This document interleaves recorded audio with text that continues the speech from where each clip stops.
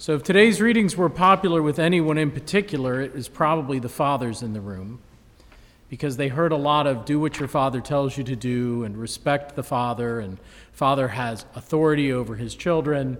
It's a great reading for dads today. And when we get to the letter of St. Paul, it's also a great reading for husbands, if we read it the wrong way, that is. Because, and a lot of people do. I have to tell you something. When I was at a previous assignment, I won't say which, I actually had a gentleman who took this phrase. Actually, it was the version from St. Paul's letter to the Ephesians, wives, be obedient to your husbands in everything. And he took it literally and thought he was supposed to dictate every aspect of her life, laying out her clothes for her in the morning, choosing her personal care products. I was like, dude, I can't do that for myself. Why are you busy doing it for her? Well, that's what it says in Scripture. I'm like, that's not what it means. St. Paul is not telling us, and God is not telling us, that men are the power in the house and that their word is law and whatever they say goes. No, that is not what marriage is. That's not what family is. The authority of a husband and father in a family is an authority of service. It's an authority of surrendering himself for the sake of his wife and children all the time.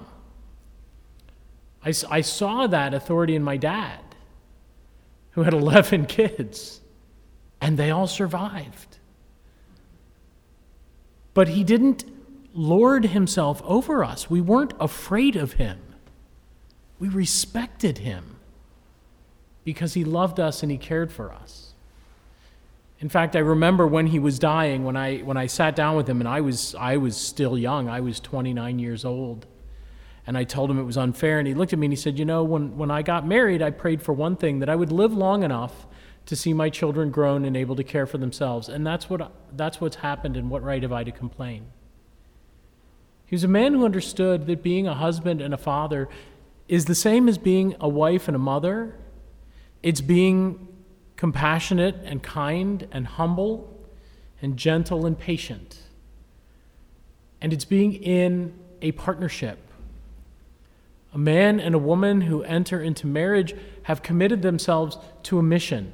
In fact, when I do marriage prep, I have couples read St. Paul's letter to the Ephesians, but I replace the word subordinate, or in some other translations it's subject. I replace it with submissive.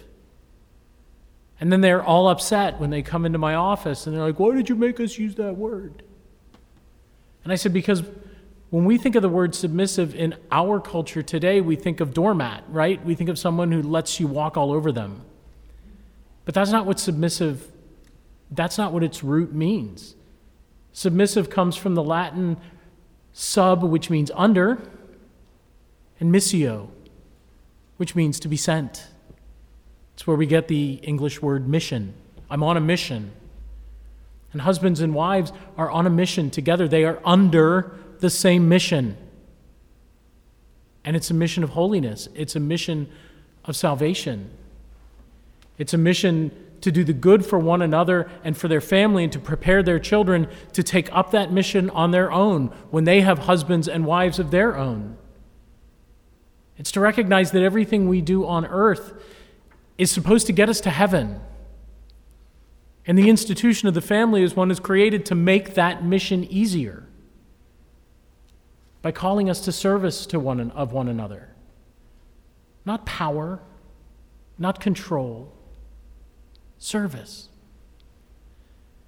And while St. Paul does talk about the husband being the head of the family as Christ is the head of the church, he also says that a husband needs to be the same kind of head of the family that Christ is head of the church. Well, there he is, head of the church. Dads, is that what you're ready for? Husbands, is that what you want? It should be. To give everything you have for your wife, for your children. It's what Joseph was. Frightened and confused when he found out that Mary was with child, he followed God's instructions. And he loved his wife. And he loved his son. And he served them all the days of his life. And he never once lorded anything over them. Because when a man loves his wife, he doesn't need to lord anything over her.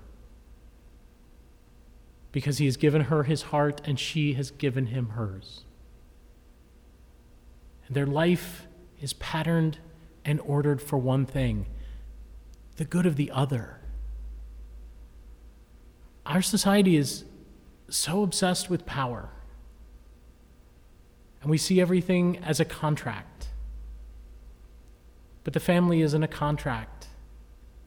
It's a covenant. And a covenant never asks what's in it for me. It always seeks what's in it for the other. The most perfect example of that is Jesus, Mary, and Joseph. Joseph giving his everything for the sake of his wife and his son. Mary giving all she has for the sake of her husband and her son. Then, of course, Jesus giving everything he had for the sake of them and for us all. On the Feast of the Holy Family, let's try and remember that life in family should be a competition. It should. But not a competition to see who can have the most, but who can give the most. It's not a competition about me being on top. It's about me doing everything to put you on top.